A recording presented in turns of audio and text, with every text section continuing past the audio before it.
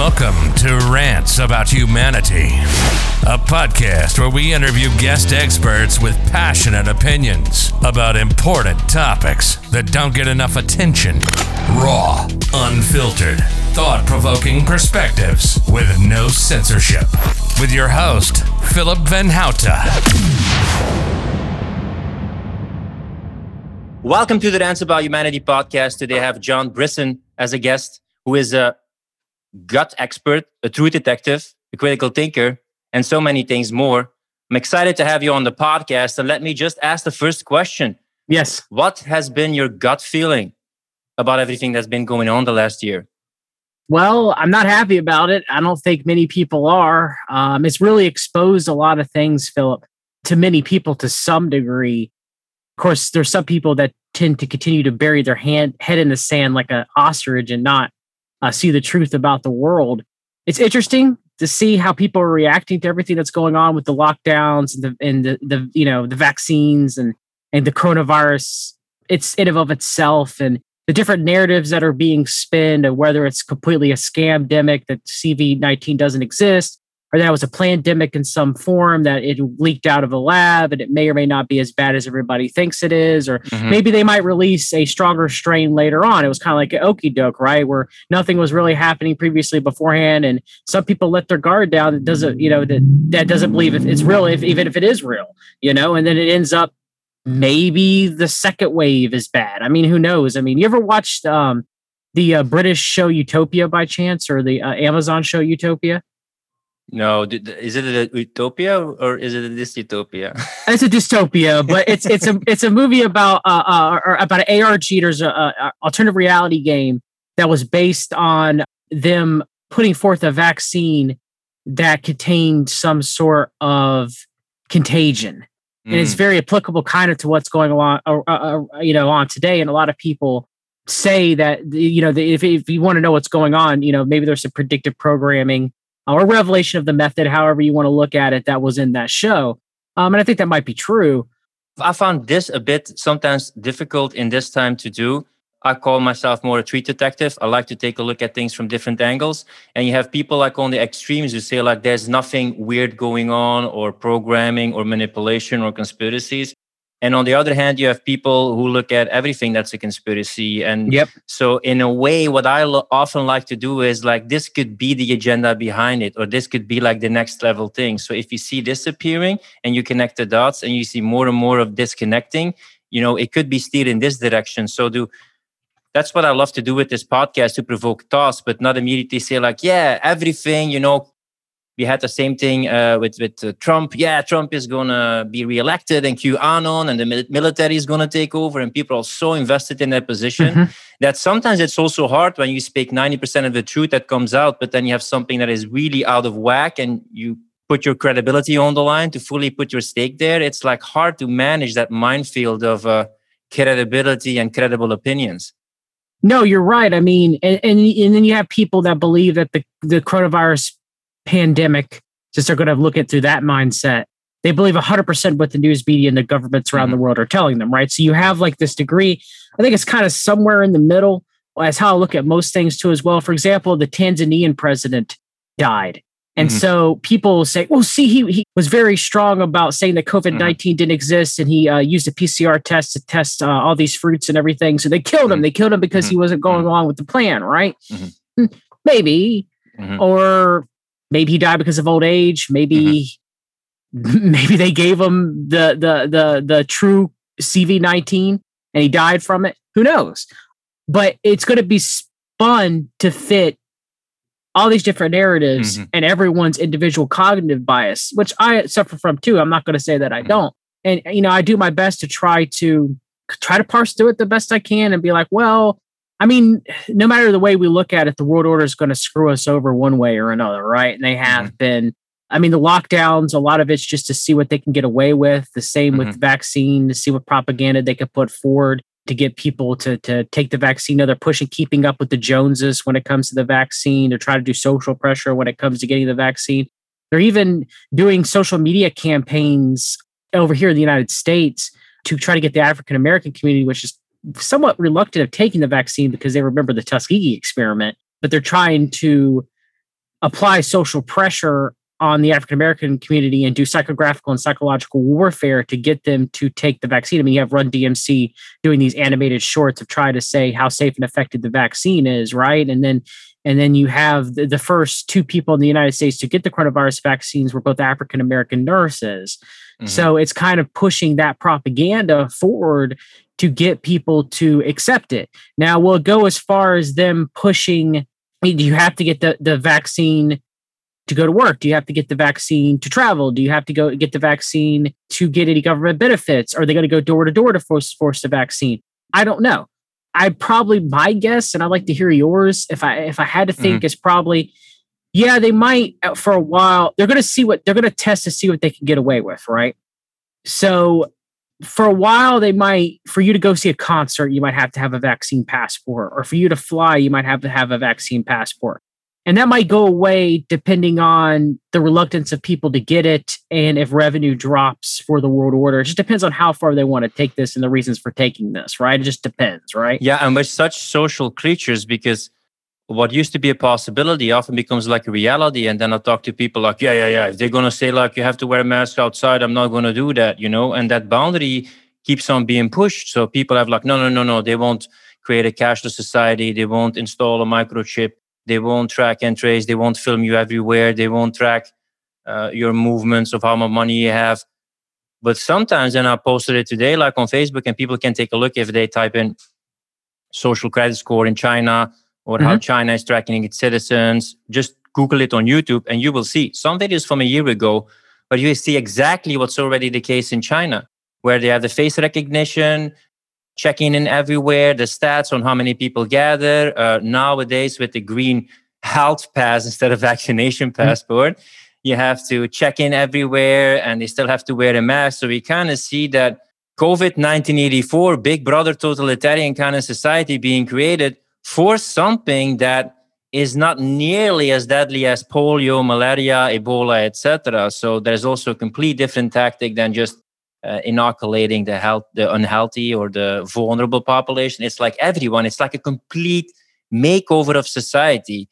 So that's something strange, how there's a completely different approach to this. And it's not a temporary approach, because I see measures being done that actually are building a future, according to me, this utopia that replaces human connection with online connection and more technology instead of like human connection and human interaction. Very much so. And I mean, it depends on how far. Some of it's always push and pull, right? Like they try to give you like the worst circumstances first for you to knee jerk and be like, oh no, I don't want that, And then they're like, okay, well, we'll give you this instead. And then you're like, oh, hey God, they didn't, So we need a vaccine passport to get on a plane, and they're saying you'll need a vaccine passport to get government assistance. And you're like, no, I don't want that. They're like, oh, well, you just need to get a plane. And then you're like, okay, that's better. I'll accept, my rights to be taken away at that, and they'll keep doing that. There'll be a push and a pull. We'll see what they can get away with. I'd actually argue, Philip, that we're already in a social credit score society. It's just, it's done differently than how it is done in China, because America tends to be more of an individualistic libertarian society in a lot of ways, or at least we used to be. So because of it, they did it secretive instead of out in the open, which is how our government has always done things. They're already tracking us. They're listening and tracking and doing everything they possibly can with this little device I carry around. Even though I disable GPS when I'm not using it, blah, blah, blah, blah, blah, still doesn't mean that they don't do it.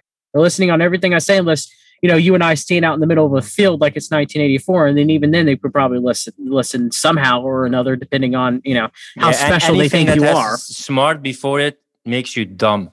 Yes, very much so. And they're already doing that. And then, I mean, think about the social pressure with what's happening in American society right now. You say something out of line or something someone doesn't agree with, and they ruin your life. That's already happening. The government doesn't have to do it. It's doing it through social pressure itself. Exactly. That's almost like ideological credit score, where you see the consequences if you voice something. Oh, you have a platform that is not left or liberal, it's alt-right, we remove it, or Parler is removed, or you're fact-checked or removed from Facebook or cancel culture, or you're removed. So even it's not a score, it's like, hey, you can try this, but then you have negative consequences. So that echo chamber and boundaries of what's acceptable keeps on shrinking and shrinking and shrinking. So you kind of self-censor yourself or say like, okay, these are the boundaries of what I'm allowed to say and do. So maybe it's not with a score, but it's based by actions and what you do. With most of the stuff now, like online or social media, which kind of is the reality most people are living in right now. So it's like boxed in with more and more increasing limits of what can be seen and what can be talked about. And less people then see other opinions. So they never see different perspectives. Yeah, you're right. It's the trial by popular culture instead of trial by jury, right? I mean, that's where we're at. So I think that's how it's done. I don't know if it'll ever get down to the point where it, like it is in China. I think they'll just do it that way. And I think they have been doing it that way because we're more accepting. It's like, you know, in China, they're putting a frog in a pot of boiling water and putting the lid on, right? But here in the United States, they're putting a frog in cold water and slowly turning up the heat until you realize, oh, wait, it's too late, you know, and you're dead. So I mean, that's how it is here. Is I think that's how they did it, and I think that's how they sneaked it in. I mean, they also, friend Jesse Spots used to like use this term. They put us in digital ghettos through the internet too, as well. Yeah, because, ideological ghettos. Yeah, we're all and everybody's in their own echo chambers. They're all right fighting. No one ever wants to look up anything outside of their own comfort zone, and that's what it's ended up being. And like you mentioned earlier, I have a friend Jimmy Jean who came up with this term. Everyone has their moment of truth. Everyone has what they're going to accept, you know, and what would get you to accepting that level, whether it's wearing a mask, whether it's getting a vaccine. Like, for example, there's a local law in North Carolina that penalizes any business that gets caught for someone not wearing a mask. So if I walk into a local business, I don't want them to get fined and penalized when local businesses are having a hard enough time as it is for them to survive during the pandemic. So what do? I wear a mask under courtesy to them. Now, some people will say, well, yeah, John, you're bowing to the system or whatever. And I'm like, yeah, but I don't want them to get penalized because something that's not their fault when they're barely struggling to survive anyway, you know? But I'm not wearing a mask when I go into Walmart. That's silly. It's silly. And so everybody has that line. Everybody has a line that they're willing, you know, that moment of truth where you have to make a decision. Do you stand by what you believe in or do you fold? But what I notice is this sometimes what I call spiritual bypassing or personal responsibility bypassing, like, oh, it will pass over. I will focus only what is under my control. And I don't want to get frustrated and be angry, which I understand. You want to keep like peace of mind. But on the other hand, I feel like this is not going to go away without any boundary, without any battle, without people standing up. And I feel a lot of people are like acquiescing and not seeing the benefits. They're also preventative, like getting together, but standing up for something. It's a very acquiescent generation sometimes in terms of like seeing the bigger picture, seeing the long-term consequences of the things that they might not approving, but they're not fighting against it. I think Martin Luther King said civil disobedience is standing up for what is right and also standing against what is not right. It's like both sides, you know? So that is a bit that I found personally, according to my observation, that people acquiesce a lot and silently condone it without actually doing something specific to change it. But there is a way to do that, right? So if you're going to do proper civil disobedience, in my opinion, of way to go against the world order structure would be not to complete outright rebel. That's what they want. They've always wanted that. Usually revolutions end in their favor. I haven't found one in the modern age that did not end in their favor. Even the American Revolution to some degree, it's quite sad, but it is what it is, you know? So they want that. They want us to get on the street so they can, you know, attack us and beat us down. But there are ways that we could do passive civil disobedience, which would be, you know, buying locally, you know, trying to talk with people to try to get them to wake up and for them to understand exactly what's going on. For us, you know, to, I guess, try to take back, you know, they hate when people also get together in groups with like-minded thoughts and actually talk about stuff, but not online, but actually get together. All right. And realize that there's certain things where it comes to hurting oneself. Like some people have health issues where they can't wear masks, or some people, you know, I wouldn't recommend the vaccine for anyone, but, you know, there's some people who have health issues that they couldn't get the vaccine, for example, you know, and so I think about talking about these things, protesting within the boundaries. Like pretty much they want you to react one way or another, right? So they either want you to get very upset and rebel, or they want you to follow their orders and just go along with it and just placate. But if you kind of just shrug your shoulders and be like, I'm not going to do what you tell me, they kind of don't really know. Does that make any sense what I'm saying? They don't really know how to handle that, you know? Like if people protested, as silly as this sounds, and they all followed all the rules of social distancing and wearing a mask and everything like that, and they have no reason to clamp down on them. And when they did clamp down on them, they would look like to be the unfair aggressor, even to people who believe in those things.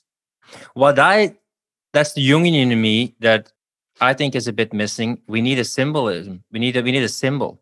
Just as the mask is a symbol, like, okay, this is a pandemic. It's a sign of constantly being under threat, a medicalized society, health fascism. That's even how I sometimes call it, when the apartheid that I see in Israel right now being rolled out, with people being prohibited of actually going to certain things without. But that apartheid's been there since the formation of Israel.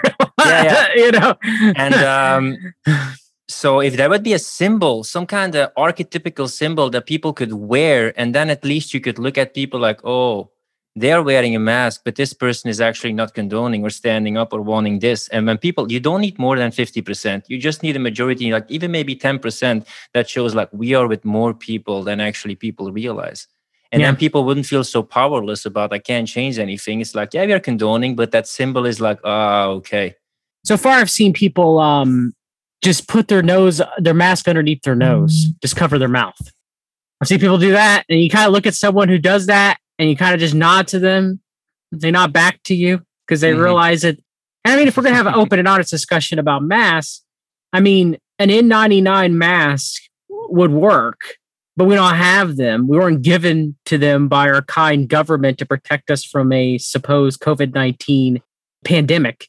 No, instead, they expect us to wear surgical polypropylene masks or neck gaiters. The study showed the neck gaiters don't even work, but people still wear them and still accept them as being masks. And no one thinks twice. If I'm wearing a mask underneath my nose and they're wearing a mouth gaiter or neck gaiter, should I say, I'm the one that gets yelled at because I'm not covering my nose when their neck gaiter doesn't even work at all.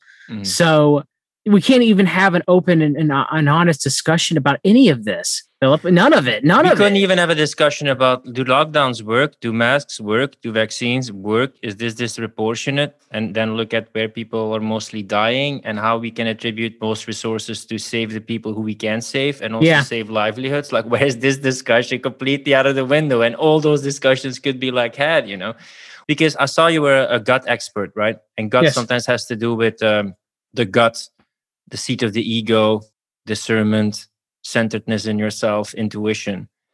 I've seen like material of deep fakes, and deep fakes are where they are like mimicking people, their speech. They can just have an image of you. They can even mimic your voice, and they can let people say whatever they want, or you can have images of whatever they want. So when you see the spread of fake news and false information right now, ho.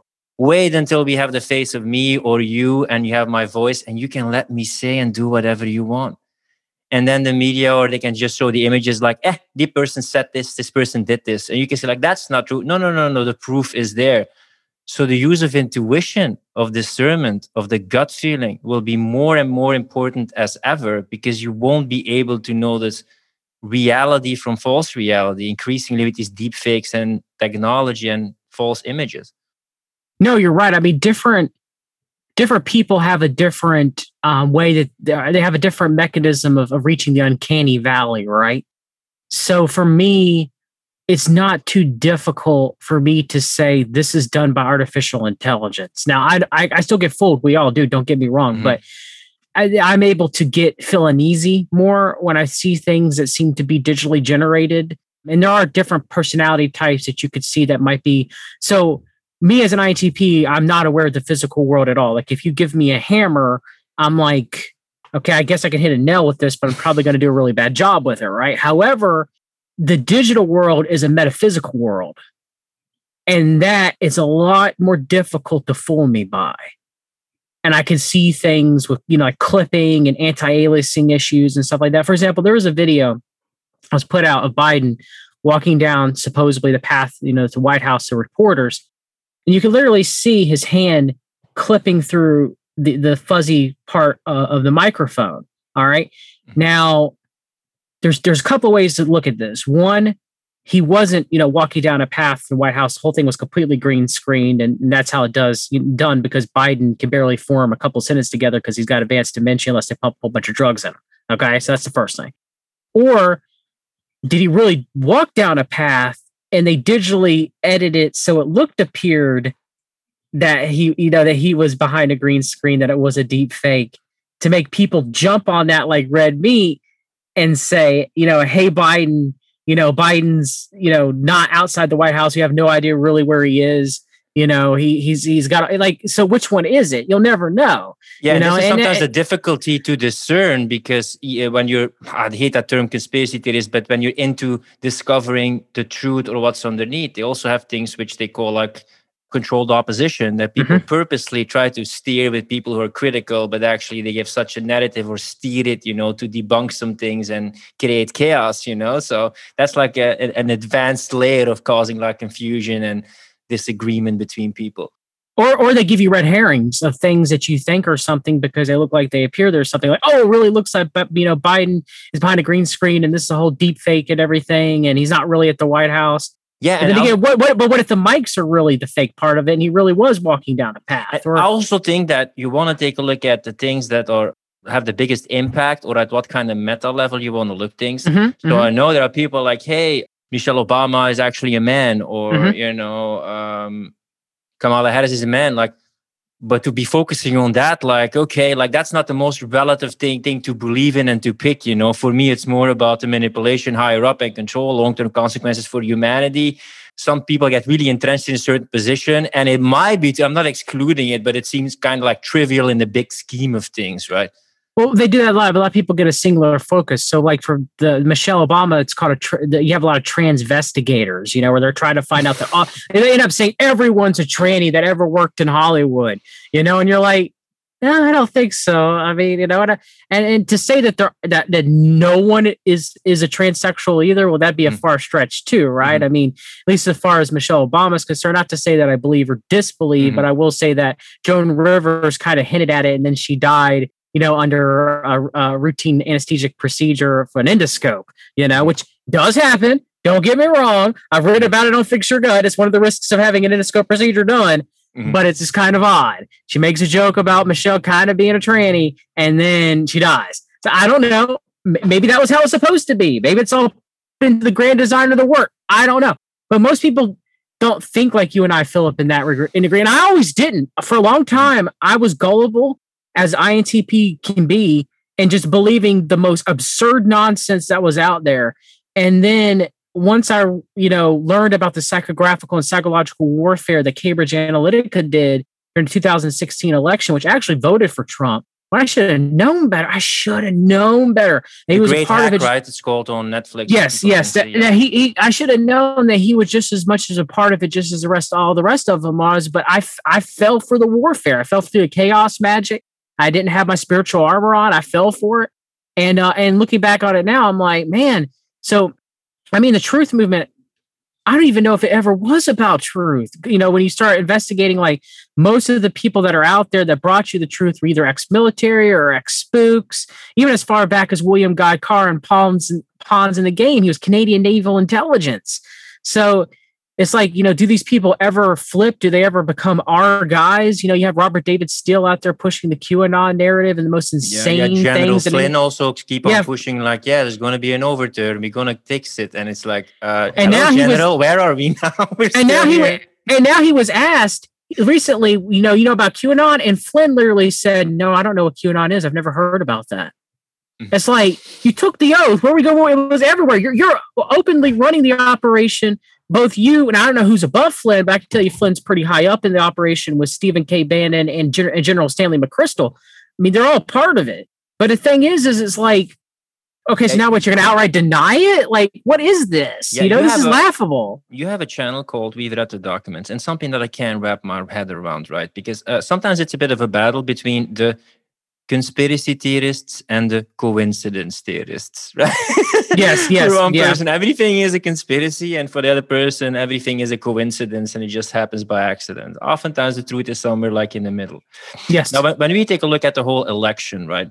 We take a look at, I don't know how many votes Obama had, but then afterward, Trump had like, I think 10 million or 8 million more votes. And then you had Biden, whether you like it or not, like he didn't have a campaign. He was basically hiding in his basement. You know, he doesn't have a lot of like energy behind his message. It's mostly anti-Trump. No. But then suddenly in certain crucial states at a crucial moment when Trump is winning, suddenly they have to like pause it. And then suddenly all the votes come in for Biden. I'm not drawing conclusions here. I'm just painting the picture here, right? And then suddenly at the end, you find out that Biden had the most votes of any president ever, more than Trump, more than Obama. What I don't understand is why didn't they find any evidence of potential fraud, or why was it not expected? Because there's a lot of red flags there that I think of coincidences and things that happened that all were in favor of Biden. I was just amazed that there was so little evidence or like major evidence, or that they could hack into those computers and say like, how did it really happen here with the algorithm? Do you have some more info about this? Because I find it very curious. I thought Trump was going to win. I thought we were going to get another term of Trump. I thought the Council for National Policy was behind them, which is a secretive group that very few people talk about. Actually, they run a lot of the truth movement. They were formed in 1981, and they have been involved in Iran-Contra affair, 9/11, the Franklin scandal. And I thought that he was going to win. I was pretty sure. And I was also sure before the pandemic that Hillary Clinton was going to be the nominee for president. I thought it was going to be Hillary Clinton versus Donald Trump too. And they kept playing around with that in the media, but it was just probably giving to my cognitive bias. It was probably, the red herring, red bait to throw out there and be like, oh, and ended up being Biden. But so I really thought Trump was going to win. I really did. However, 2 weeks beforehand, there was a Council for National Policy meeting itinerary that was secretly released of their upcoming meeting that was after the election. And it literally had Scott Rasmussen giving a talk about, what could be done now. And John Kenneth Blackwell, who helped rig the 2004 election for George W. Bush. It didn't matter if Bush or Kerry won. Both were bonesmen. We lose. It doesn't matter, But him also giving a talk about how to fight the election in the states. And then I forgot the guy's name, but he was like very high up in the Department of Homeland Security, giving a talk of how he could unify the nation back together. And I remember seeing that and going, wow, they think Trump's going to lose. Do they know something I don't know? Like, because if you go listen to my streams, like I'm rationalizing, I'm like, I really think Trump's going to win for them to continue the world order agenda. But that leak, I don't know. I'm not so sure. And then Trump lost. And I was like, okay, because it's my point that it's always a selection. They put whomever they want in. It's been that way for I don't know how long. None of the presidents were our guys, even JFK. Anybody believes that JFK was fighting against the deep state? I'm about to do a stream with my friend Lee Chapman to show that JFK was just a part of it, is just the rest of them. And his death may have been martyrdom because he was possibly dying from Addison's disease and he wanted to go out like a martyr. Maybe. I know it's controversial to say that because many people hold JFK as a hero, but in my opinion, there are no heroes. Okay. So, but why didn't they? Because that's why I put in like hypothesis here, and there's a lot of red flags here that's like suddenly all in favor of like Biden. Why couldn't America just take hold of those voting computers, analyze all the algorithm, and look if there wasn't anything wrong? Like, it's because they won't do it because it's all going according to plan. I thought Trump was going to win to further galvanize the United States, but no, it seems like they needed Biden to actually do that. So what happens is, this is what I think is happening, was the election rigged? Yes, they all are. It's a selection. They put whomever they want in power. Okay. They didn't put Biden in power because they're trying to stick it to Trump. All right. He had 4 years to drain a swamp. He filled the swamp. You don't fill the swamp to drain a swamp. I mean, Operation Warp Speed, which Trump still takes credit for to this day, still took credit for it a week ago and told people to go get their damn vaccinations. All right. I'm tired of people sitting there holding hope out for Trump. Trump has always been a part of it. Always been a part of it. He's just playing the role that he was deemed necessary to play. All right. And yeah, I can't stand Biden. I dislike Biden more than, the same as most people that dislike Biden. I mean, same with Obama. I hate both sides of the world order. They're both garbage. Mm-hmm. But to sit here to be like Trump ain't a part of it when he is still telling people to go get their vaccine, still saying it's a miracle, still saying it's a gift for God, still saying, well, I got it done faster than everyone else did. Operation Warp Speed, which, by the way, had Jared Kushner in there controlling a lot of it. All right. So, I mean, Israel was very much involved with Operation Warp Speed among, the Department of Defense being directly related with the pharmaceutical companies, but I digress. Bro, this is one of the most biggest taboos ever to talk about in a podcast, and I don't ever blame this on people from Israel or people who are Jewish, because I would never blame it on Jewish people, and I'm not an anti-Semite. At the same time, when they really would talk about privilege and overrepresentation, I have a name for it, right?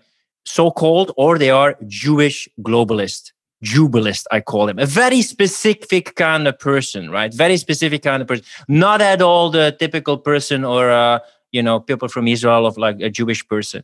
But if you're going to take a look at the representation of Jubilists, let's say, in the Forbes, richest people, in those big companies, Larry Page, Mark Zuckerberg, and you look at Airbnb, Uber, like if you're going to take a look at the top of a lot of important companies, you're going to see a lot of the same heritage or connections. So a lot of them are Irish too, just to put that forth. A lot of them are Irish as well. And this is just always such a taboo to talk about, because then people say like, oh my God, you're anti-Israel or anti-Jewish people. Not at all. Not at all. I know a lot of Jewish friends who are also suffering from this and then complaining about this, but there is a network, and it's not only then, it's just like globalist people and their own networks, but there's a lot of affiliation there, and you can never like really talk about it,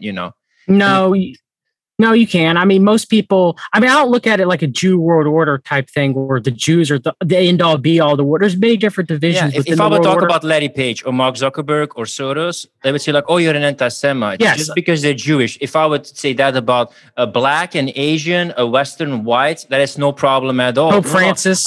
I'm pointing out, the specific connections, and want to help me like understand. So you see that I call it like Jewish globalists. They're a lot represented in the entertainment industry, in big finance, in a lot of powerful institutions. And they just work together, just as the Rothschilds had their different sons in different countries. This is not a crazy conspiracy. This is what they actually did. So I just want to understand what the ties are. But this is always such a taboo to talk about. It's like, oh my God, that.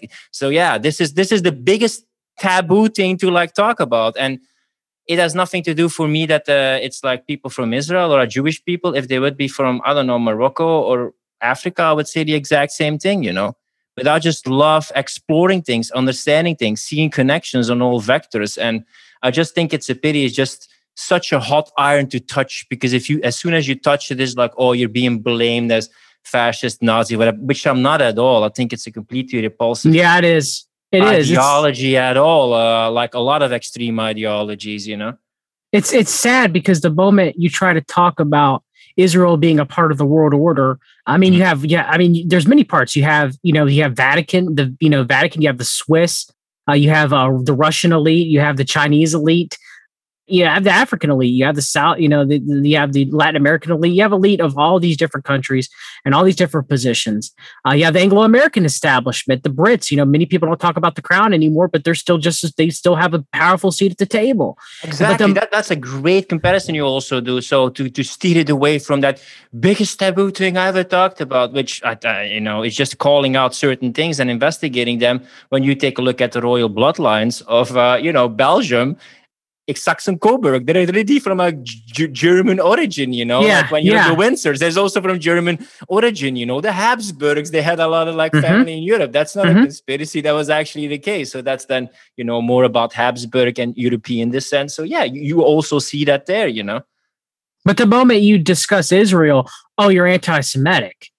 It's like, well, no, I'm not upset at the Jewish people. Yeah, absolutely. I have friends who are Jewish. Of course, if anybody says that, they're automatically branded a racist.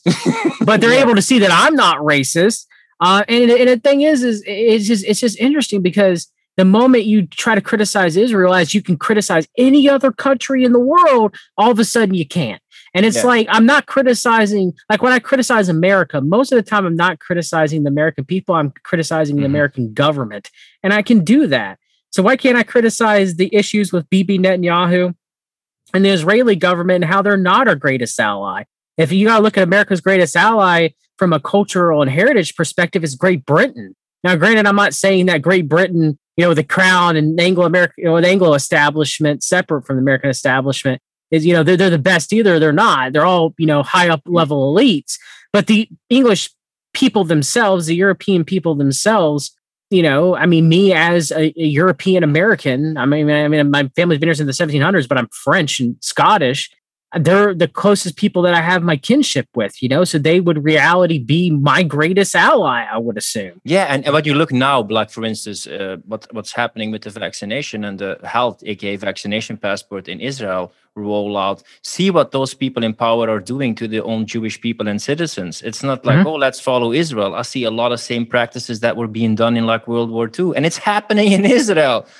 So what I'm saying is also to the people who are living in Israel and like Jewish people, because so a lot of videos of like brave people who are not like condoning. So I'm just talking to a certain kind of, and can be Jewish, can be British, can be, American, that they're like interrelated and they don't have the best benefits of their citizens in mind. They have like a network and they protect their own interests. So you can see it now, what's happening in Israel, like with the segregation. When you see images of the ghettos and segregation and the past to be allowed to open your business or go to a place, brings up a lot of nasty images of 80 years ago. I mean, the Palestinian Christians, as me being a Christian, the Palestinian Christians are discriminated by the Israeli government. They're treated as second-class citizens. And I have fellow kinship with them because I'm a Christian. I'm supposed to. They're fellow brothers in Christ. And they're even Voice of the Martyrs lists Israel, the Palestinian Christians, as being under oppression by both the Palestinian Muslims to some degree, but not really. From what you see, the Palestinian Muslims actually leave the Palestinian Christians alone. I respect them and vice versa. It's the Israeli government that persecutes the Palestinian Christians and doesn't trust them. So what am I supposed to think? Am I supposed to just overlook that? You can't just have a get out of jail for free card and say like, hey, this is my ethnicity, so you can't blame me because then you're anti me. No, I'm just looking at what you do, and it has nothing to do with the fact that you can get away by just saying like, no. You can't judge me because else you're like anti-Semite or whatever. On the other hand, because I also like to have other perspectives, sometimes annoys me, and it's not exactly true because they label like BitChute and all these alternative platforms as like, fascist, alt-right, etc. On the other hand, sometimes these discussions also are like very unfair towards all Jews. Oh, it's all the Jews. Yep. Oh, it's a Jewish conspiracy. Oh, it's all the Jewish people. I think it's not. That's again, and I want to like paraphrase this and really stress this. Like, this is also not like focusing on where like the power is and where specifically is it located. So it's also not really that one-sided broad stroke to say like, yeah, it's just all the Jewish people who are in this and forcing this, It's on the other hand, also in alternative platforms, not as much as the left or liberal or mainstream media says, but I also see it there and I'm like wary of having that over exaggeration about things that are going on. No, you're right. I mean, we can look at the third iteration of the Ku Klux Klan and how it was steered by the B'nai B'rith to try to get people to join the KKK and to kind of throw up this false dichotomy. Bill Cooper, who broke down the history of the B'nai B'rith organization, like he literally had to start the broadcast. And he was like, "I don't hate Jewish people, but I'm going to tell you some things that you probably don't want to hear about the B'nai B'rith." And so they're always trying to put out this false. And I do believe a lot of people, not everyone. Some people they fall for the psychological and psychographical warfare, and they start believing that the Jewish world order, that they're the most powerful, that they are the only thing, that there is a Jewish person behind every conspiracy. And that's not true. There are true believers that sadly fall for that, but a majority of the people that push it are operatives. They're either operatives or opportunists that are getting paid by the United States government and other foreign invested interests to espouse this nonsense. I mean, Hal Turner, one of the most famous people who was doing it. I mean, he was a Fed. Hal Turner was a Fed.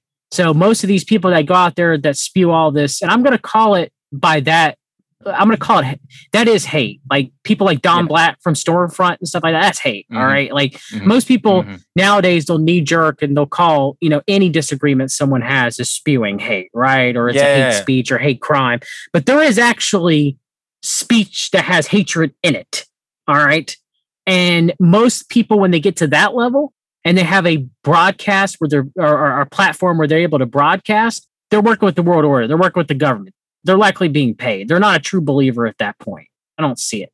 So yeah, it really makes me upset because anytime I try to talk about Israel, and there's even leftists that talk about Israel, and there's leftists that do boycott, divest, and sanctions against Israel, right? I mean, the left used to actually fight against the apartheid in Israel, but now many of them don't because they're afraid that they're going to be branded anti-Semitic. Actually, a really good friend of mine from the Antidote podcast. Yeah, you're left if you're against like segregation or war crimes or things being done that it's against the Declaration of Human Rights. But if you're left and you do that against Israel, no, then you're a fascist, and you're immediately like you're being shoved completely to the extreme right. I mean, I have a good friend on the Antidote podcast who's a Jewish activist. His name is Jeremy Roth Kushel, and he speaks out against the elite in the country of Israel and Zionism very often.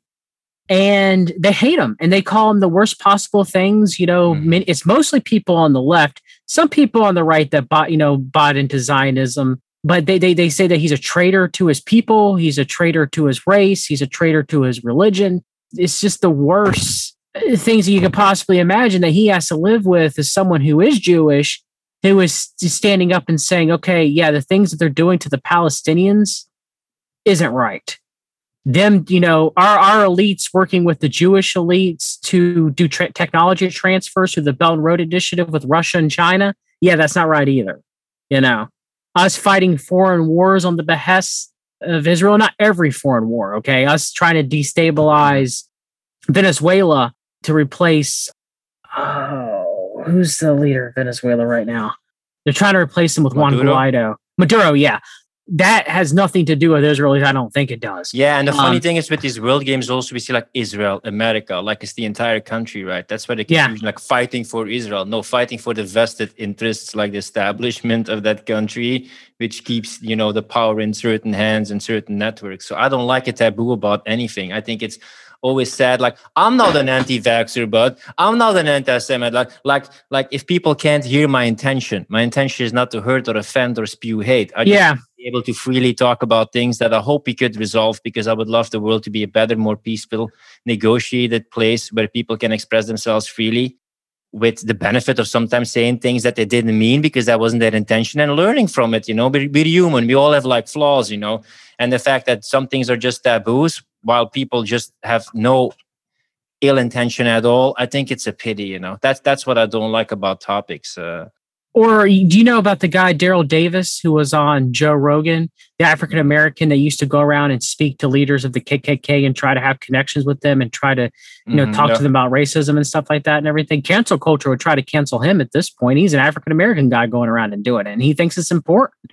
And he thinks it's important to try to, everybody wants to condemn everybody else. And I'm not going to say that you and I don't do that ourselves to some degree. Every human being does. Every human being has a somewhat of a tribalist mindset, but you try to overcome that. You try to say, okay, this isn't the right thing to do, but then again, some people think too, just because you quote unquote judge someone and but you're reproving them and you're saying, hey, you probably don't want to do this, that's quote unquote judging and you're a horrible human being too. So it can go both ways as well, right? Like some people will say I'm a hypocrite because I don't want Rachel Levine to become the assistant health and human service secretary of the United States of America because they hold the position that my children should be giving hormone blockers to stop their puberty. Okay. Like, I think that's insane. So just because I hold that position, I'm transphobic. But, I know people, I have friends that I grew up with who are homosexual. My wife's ex-boyfriend is a transsexual.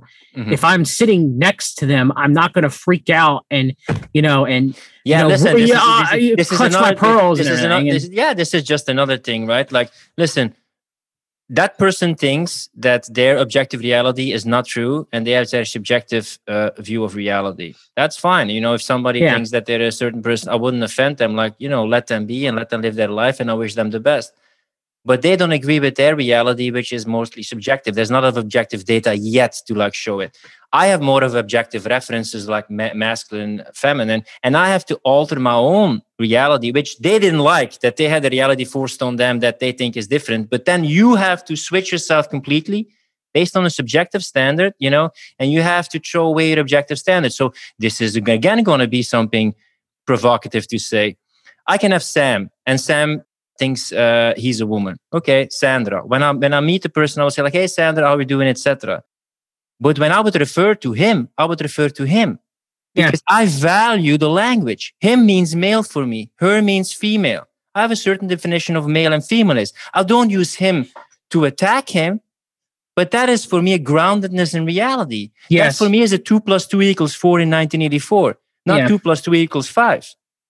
And I have to change my definition of language, my groundedness in reality, to appease to someone. Again, I would say Sandra and whatever, and I wouldn't laugh at him or offend him. Let them live their life. But to give up my own objective standards that are grounded in reality and have an objective basis, that is just crazy. Yeah, or because you can't change your biological sex, but you can have a million different genders, right? Mm-hmm. And it's just interesting because if I met a random transsexual person, I obviously wouldn't be like, hey, you might not want to do this. You might regret it, later. There's certain ways that you could make. There's some studies that came out of India that it could be from maybe a toxic plasma gondii dysbiosis, which could be a cause for schizophrenia, and you can correct it maybe with hormones, and I like you can't even discuss that anymore. Like you can't discuss. You can't even discuss. You have the book "The Madness of Crowds" by Douglas Murray, where it also talks about you can't talk about the suicides. You can't talk about people regretting their decision. You can't talk about the life-altering effects, etc., or the fact that maybe, because a large part is this for now, that they were actually homosexual but find it difficult to deal with that, and later, or they wanted to be taboo, exactly, or they wanted to get attention and want to move where the attention is. Not saying this is the case, but this could be one of the possibilities. Again, here. This is not from a judging frame. This is from an understanding frame and showing a buffet of different ways to look at this so we can understand it better. But now, or they suffer from borderline personality disorder and they don't quite understand what their personality is. Some of the early research was showing that, and they were like, no, it's not that, not at all. And I think if a person wants to be transsexual, I'm not going to advocate for it, but fine, that's their choice, whatever. But I do also think that they should have you should go to a doctor. They should be like, hey, you may feel like you feel this way, but there is a possibility that there are reasons why you feel this way. Different perspectives, right? If somebody truly wants to do this, be my guest, but it's a very serious thing that can potentially alter your life forever. So I would have, different options. Give it time. It's almost like a tattoo. It's like a very extensive tattoo. Think about it because it's going to be on your back or your body all the time. And then weigh the options and really think it through and then make a grounded decision. But now sometimes in this politically correct society, somebody could just, 6 years old, they go to a nurse and you go say, oh, that's nice. That's so courageous. And then even the parents who doubt maybe a bit, no. He is a woman or she is a man, etc. And they don't look at other perspectives. And because it's such a huge part of their future, they should also see other perspectives. It's out of care for them. I don't want them to suffer. I don't want them to be okay. I don't want them to be pleased with their decision. And I think, we should owe them different ways to look at the situation and give it time. That seems only reasonable for me. But that's even sometimes a taboo sometimes when people go for that very extensive gender replacement surgery. Why can't people just have a choice? Why can't you just be given a choice? Why can't you be told this might be you or you might think this is you, but it may not be. And it's something that, through proper medication or supplementation, hormone correction, and psychotherapy, that you may not feel that way once those things are corrected. But just by saying that I'm a bigot, you're a bigot, we're both bigots, and it's sad that it's reached that level, I can understand if someone was like, all transsexuals should be killed and wiped off the face of the earth because they're severely mentally ill. then I would be like, whoa, come on now. No. But to sit there and also act like it's completely normal too as well, and then it's not fringe, it's also an issue. This is a discussion sometimes when you have someone, to put it like bluntly, it's my rants about humanity. I make my podcast always explicit just by default. If you have someone who goes to a lady shower and it's Sandra again with the penis, I mean, Sandra want to feel safe and do what he wants. What about those women there who want to feel safe and do what they want? What about their rights? What about how they're feeling? Shouldn't that also be taken into account? No. It never is. Politically correct side, and that should be like pushed. What about all those women in like sports who work so hard to get on top of their game, and then suddenly there's like a transgender there is kicking their ass, and that should all be condoned? What about the other perspectives of all those women who are being smashed and being taken away potential like medals or succeeding in their sports? But if you work so hard as a woman, that's a whole other topic for women's rights and standing up, and you want to develop your own culture and way of doing things. And then suddenly transgenders come into the equation. It's like, where do you draw the boundary? That's where a lot of feminists, old school feminists, also have like argument about it. But yeah, we're having female spaces, and then there's the battle of like, we fought so hard to have our own female community and standing up for females. So it's also a battle there, And the argument that someone who's transsexual, who's male to female, will never understand what it is to be a female, even though they think they are. And even vice versa. I mean, how many, women who try to be men, since we're looked at now as being part of a major patriarchal society, Philip, and that's why we're allowed to say these things, okay? Mm-hmm. That there are a lot of things that people just scoff off about men's mental health and their well-being and health in general. Yeah.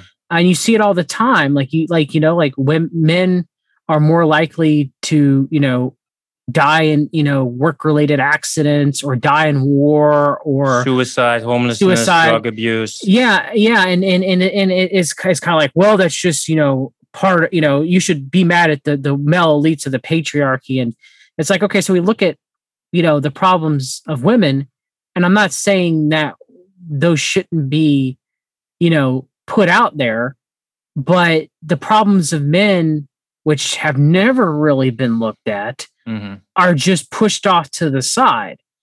And again, we're going to be called bigots just by making that statement. And I think that's unfair. This is, again, just a complicated issue that we should look at different vectors to make like a grounded decision. But again, here, there are ideological ghettos if you have a position and some things that can be discussed or can be said, And some of it, and they'll always blame, it's the toxic masculinity and toxic male culture. Well, there is such thing as toxic femininity. And there have been goddess worship cultures as well. And they didn't survive as long as surprisingly the male-centered cultures did. But you have Kali, right? Kali. Again, that's going to make people angry, huh?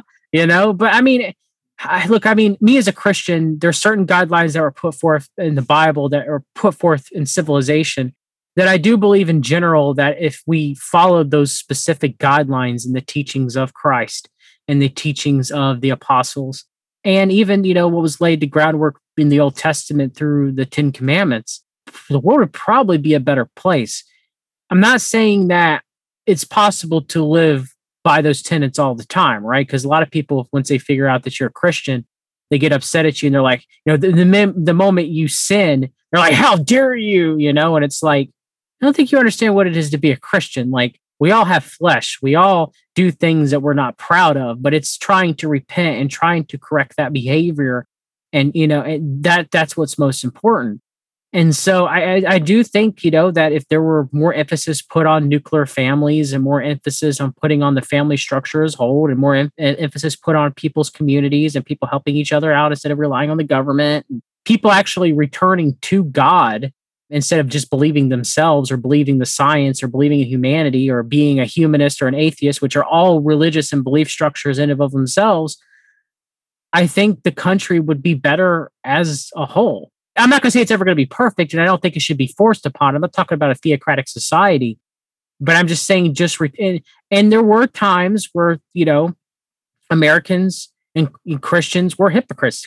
Many Christians during the beginning of the 1900s to about 1940, a lot of them were pro-eugenist, a lot of them were pro-abortion, Many of them became part of the American First movement with the Nazis, and that's hypocritical. But I think that's an issue. The farther that we go away from God, do people not know how depraved the Roman Empire was? I mean, and then they'll talk about colonialism and everything. And I'm French and Scottish. My ancestry is pagan. It wasn't Christian. All right, we converted.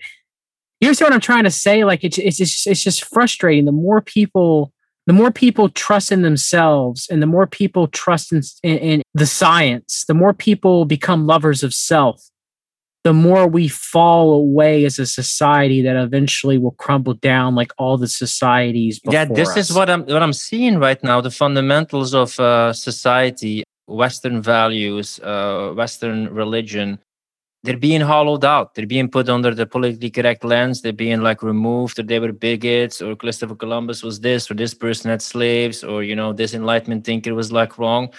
And I see a lot of people with like the scientism look, without values, without a soul, without a meaning, without some kind of spirituality, or it's that hijacked woo-woo, ego-inflating kind of spirituality. Not saying I'm a Christian. I'm more like, I'm in the stage that I'm still like a mythologist. I have immense respect for the transcendental meaning, value of meaningful stories, and that it can, through stories or through embodying and living it in like values. But the way how we come so far is not out of nowhere. It has a religious foundation. It has a philosophical foundation, values, history. And all those things are being like eaten by anti-movements or postmodernism, and everything is relative, everything is subjective, just want, like everybody is atomized, and there's nothing to cling on to anymore besides the breast to suckle from the tyrannical state that will take it over. Like when you read the Communist Manifesto, what's in it? Destruction of the nuclear family. The state has to take over education, the abdication of responsibility. And people have this existential or religious or value void, I feel. No, you're right. Fill it up with consumerism or with projection of their own virtue signaling. Yeah, virtue signaling and these things. It's antimatter. It eats up and destroys things, but it has not a lot of centeredness within oneself, which used to be provided by, amongst other things, like religion, Christianity, philosophy, the community, the family, rituals. It's going to be gone. And it's sad because people, I mean, that's even you can look at the science of old. It was people trying to understand God's world. And now it's people who think they're better than God are wanting to be God. Look at transhumanism, for example. And like the Tower of Babel, it's going to fail. We can't. I think the moment they try to take free will away is the moment, Revelation, one of the moments Revelation happens and God steps in. Like they will never get to that point where they completely take away free will. I don't think God would allow that. But I will say that it continues to go down that path of postmodernism, postmodernism, that everything is subjective, that you can't know the objective truth. Now, I believe the objective truth is God the Father, obviously, as me being a Christian, but I do believe that you can even know the objective truth about situations, right? It's not always, sometimes you're always going to know your own subjective truth about something that happened, right? Like 9/11, for example. But there is one objective truth of the day of the events of 9/11, right? And it does exist. They have normally, if you're constructive, you use a lens of understanding, right? And I want to understand and maybe not approve, but I understand this way of living in society. It's with a lens to destroy, to look for flaws, to see you as an enemy, to not look at intention, to ascribe intention, to not be guilty until innocent until proven guilty, but the other way around. You're guilty until proven innocent. So this is being done instead of that negotiated truth, that investigative lens, to have a willingness to understand things. There's always this self-righteousness. Yes. I am right. I know what it's like. This is the only right way. I don't have to hear what your intention was because you are like this, But it's not even based on logic. It's based on subjective reality and feelings. And it's a problem. I mean, usually that's what leads to revolution, right? Is the feelers and the judgers of a society and the censors end up, pushing society to a brink or they're out on the streets, there's social change, there's social progress. And I'm not going to say that there should have been certain things that should have been done, right? Like, slavery in the United States was abhorrent, for example. I mean, there was white slaves too as indentured servants. Absolutely. I do believe that women should allowed to have the right to vote or to have equal rights as a man. Mm-hmm. Now, granted, in a household, though, however, I do think it should be biblical that the man should be the head of the household. Okay. But I think as far as a governmental structure in the eyes of the law, both men and women should be treated equally.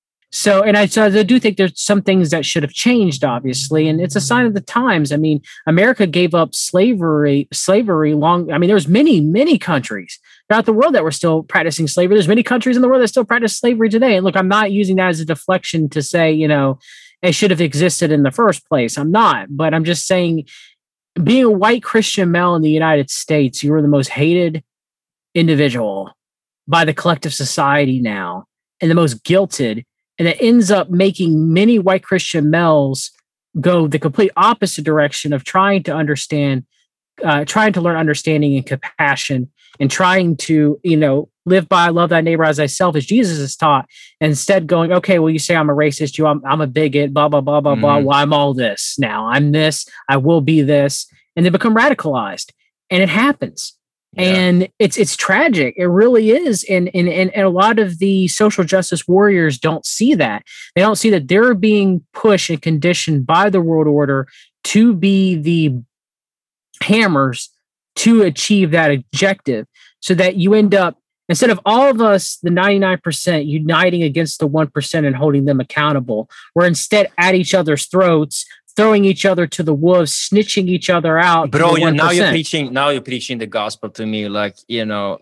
Man, the left, the right, you also had the GameStop thing. So many things that could unite us, to see how much depravity there is, how much people in power with money, with influence, use it to get more power, control, and influence. We have way much more in common, and we have way much more a common enemy than trying to eat up each other. But it's just divide and conquer.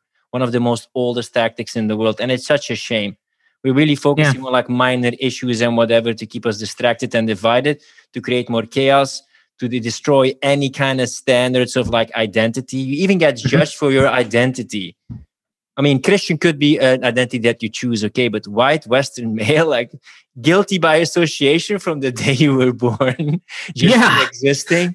Okay. I mean, my family was carrying the sins of all your past generations, and you have to repent.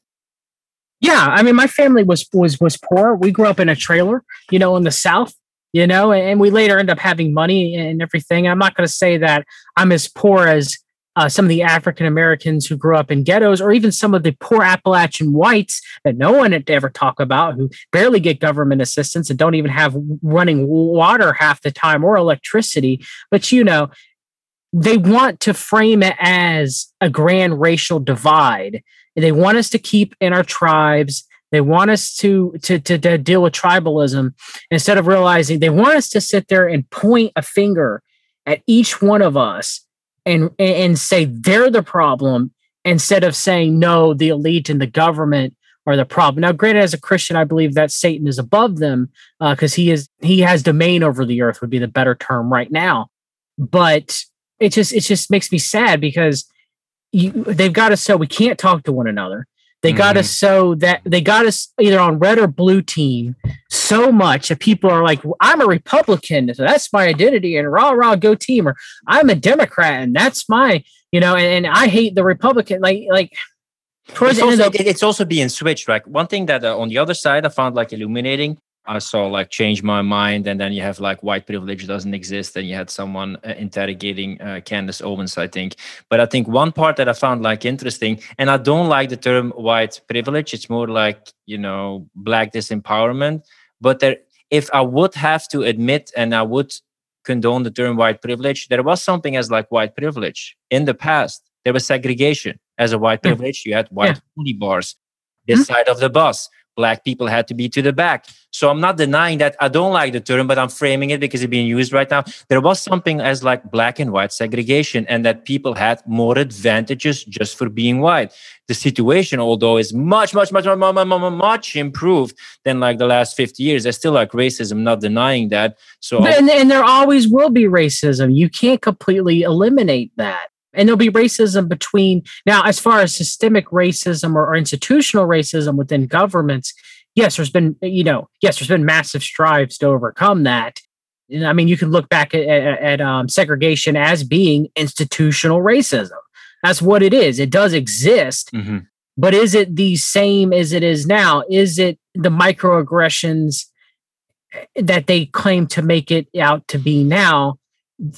But us having that discussion, same we're thing when you bigoted talk white about males. sexism and cultural Marxism started in the 20s, and then Frankfurter Schule, and then, political correctness and Marcuse and postmodernism. Okay, when you look at the sexism or the lack of opportunities, which is also part of the market, and the less, the more administrative jobs or less menial, hard taxing jobs that women couldn't do. Yeah, of course, like situation has changed a lot since the 1920s. We're 100 years later. But I still see this grievance culture looking for things to grieve about and to be disappointed about. And it becomes like such micro things in the grand scheme of things that it almost seems hard for them to admit, like, yeah, we're at a much better place and it's time to focus more on being content. We're still going to fight on some things, but we're happy we achieved those things. I sometimes see a vigor of fighting and animosity that isn't even compared to like women in their 20s or 30s, when it comes to how triggered they are or how big their reaction is. Yeah. No, you're right. Instead of us trying to find common ground and realize that the elite are our enemies and the elite are trying to do these things to us. No, instead we rather bicker and rat each other out and throw each other to the wolves for social status, for social clout, for virtue signaling. I mean, maybe I'm looking with rose-tinted glasses, but when I grew up, it wasn't as bad as it is now. Maybe, some people would say it's more hidden. But I think we're more divided than ever. I'd almost want to say at the end of Obama, to some degree, some people were both looking at, some of the progressives have become so regressive. No, some of them had gotten so sick of how Obama was a corporatist. And and the right, but Donald Trump sucked them all back into the right-left paradigm, and that's where we're at now. Is everybody walks around, with their I believe I lean right in my ideologies and I lean left in my ideologies, and it's like, when did a certain ideology become right or left? It changes depending on a generation. Free speech used to be a leftist ideology. Now it's a right ideology. And then even like for free speach. Also, the KKK used to be like prevalent in the Democratic Party, and then it like shifted more. So that was also dynamic that, or anti-war, pro-war, and then, Yeah. And then too, you have, I myself am not even a free speech absolutionist. I think there are lines that free speech have. Child pornography is one, for example. I think it harms those who view it and those who make it. I think it's abhorrent. So I don't think that, child pornography should be protected by freedom of speech. I don't think rape or snuff films should be protected by freedom of speech. They harm someone directly. They're abhorrent. They shouldn't be there. And a lot of people also forget what freedom of speech is. Actually, if you really look at the First Amendment, it just protects the United States government, and by proxy, because of other Supreme Court rulings, the state governments from, putting you in jail for speaking your mind, mainly speaking out against corruption in the government or the government itself. It doesn't necessarily protect your job from firing you if they say something that they don't necessarily agree with. And they do have the right to do that. A job does have the right to fire you if it's in their terms and conditions of when, the employee policy of when you fill out all the information and stuff like that to become hired by a job. A corporation does have the right, if there's a certain standards that are put forth by the corporation or by the job position of whether you're like a local town sheriff or whatever, there are certain codes of conduct that you do have to apply for. Now, do I believe that every single instance where a person got fired because of something they did or something they said, do I think that's right? No, but does the corporation have the right to do so? Well, that's for lawyers to decide of what was in the document that you signed as far as their, ethics and rules and regulations or whatever. So there is a fine line between that. Free speech doesn't necessarily protect you in every circumstance you say something in the United States. There are social implications and there are consequences.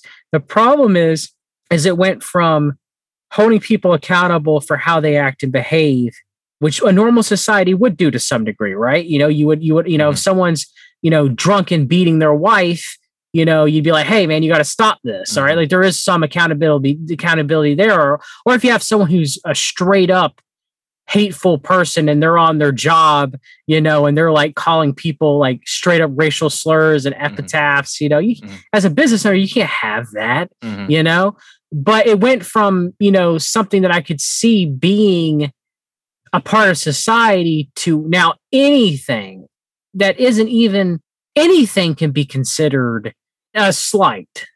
The danger that I see is that it first becomes, this post police that you can't post things and fact checkers. Yeah. Then it becomes a thought police. Then it becomes an emotion police. And then more and more of your thoughts and actions are like boxed in and like prohibited, which is not the case with this podcast. Probably we triggered some people with the topic. Yes, we probably did. But that was to be expected. But yeah, that's what my podcast is about, provoking thoughts. And hopefully people take the intention of our conversation in mind and the place where we speak our words from. If people want to follow you with everything that you do, where can they check out more about Yeah, you guys can find me at www.fixyourgut.com or my Fix Your Gut YouTube channel for all your alternative natural health needs. And you can find me We've Read the Documents on YouTube or We've_read on Twitter. If you want to learn about conspiracy theories and actual research, I'm not someone that's going to pull, hopefully, some crazy theory out and be like, this is what it is. I usually hope that I can back something by it. But I definitely want to thank you for having me on. One last question I want to leave you with is when you see how a lot of these conflicts are like created and there's not a lot of hope in elected people and governments, and people are being set up and they're just being exploited for their own benefit. Where should people use their focus? How should they try to fight it, change it, ameliorate it? If you see like this is just a cyclical thing of, peddling hope, and then you get fucked in the end again, and then it changes, and then polarization, and then you choose a guy, and you have hope, and the same things happens again. So where do you think people should put their focus and energy? You become a radical just like people did during the Rome during the first and second century, when it was a heavily debauched culture. For lack of the better term, it's rebellion just to try to seek out God, try to live by traditional values, try to, like I said, love thy neighbor as thyself, try to commune with your neighbors, actually go and visit them and actually go and talk with them, and don't just text them or your family. Just try to talk with someone when you're out and about. Shop at local stores instead of Amazon. Yes, I still buy from Amazon time to time, but I try to do my best I can to support our local businesses that are having their most difficult time during the lockdowns, or eating at local restaurants eating at, fast food restaurants and stuff like that. Try to spend some time to give back to your community. Try to do volunteerism work and stuff like that. Maybe start a garden at your house and start, feeding both your family and your neighbors and the people around you, and maybe sell some of the stuff for your own profit. That's how you become a rebel in today's society, because today's society wants you to be a social justice warrior. It wants you to keep up with the Joneses. It wants you to virtue signal. It wants you to sleep with 1 million people. It doesn't want you to have a family. It doesn't want you to contribute greatly to society and leave a mark on society for your own family. No, instead it wants you to, do the opposite of all those things. So how do you rebel against what the world order wants, or what Satan wants for you? It's to just return back to traditionalist beliefs and mindsets and attitudes. That's how you do most of your conversation the most you can outside of social media. Actually talk to people. I understand that many people have friends across the internet and they can't physically be there, but you can at least discuss or talk to them on the phone instead of texting everything every few seconds. And I think by doing that we can overcome the world order to some degree. And I think only by doing that do we have any chance of rebelling in today's day and age, for lack of a better terms, because what they want is they want their form of rebellion, which is revolution, civil war, division, strife, bloodshed, anger. They want that more than anything else in the world because they can use that to whatever advantage they can be. But if you counteract and just do the opposite, where, you try to make a career, you try to learn a trade, you try to better yourself, you self-reflect a lot, you try to have a personal relationship with God or in Jesus Christ, you try to eat healthy, you try to help your community, you try to talk with your neighbors, like doing all that stuff that were traditional Western values. That's counteracting it at this time. That is being a rebel. That is taking a stand. Doing what the herd's doing right now, which is social justice and virtue signaling and all that stuff, that's just going along with the Joneses. I love the fact that you focus more on the positive and don't feed the negative energy. And instead of focusing on the affairs of the state, focus on your own state of affairs, cultivate your garden, and create like a good ecosystem and a community that you can care about with compassion. Thanks so much for being a guest on the podcast, John, and wish you all the best with what you do, brother. Thank you. If you like this podcast, don't forget to subscribe, share, and leave a comment. And if you're a coach or consultant and you want to scale your online business or maximize your productivity, check out the show notes to find out more about Philip and his coaching programs. Rent over.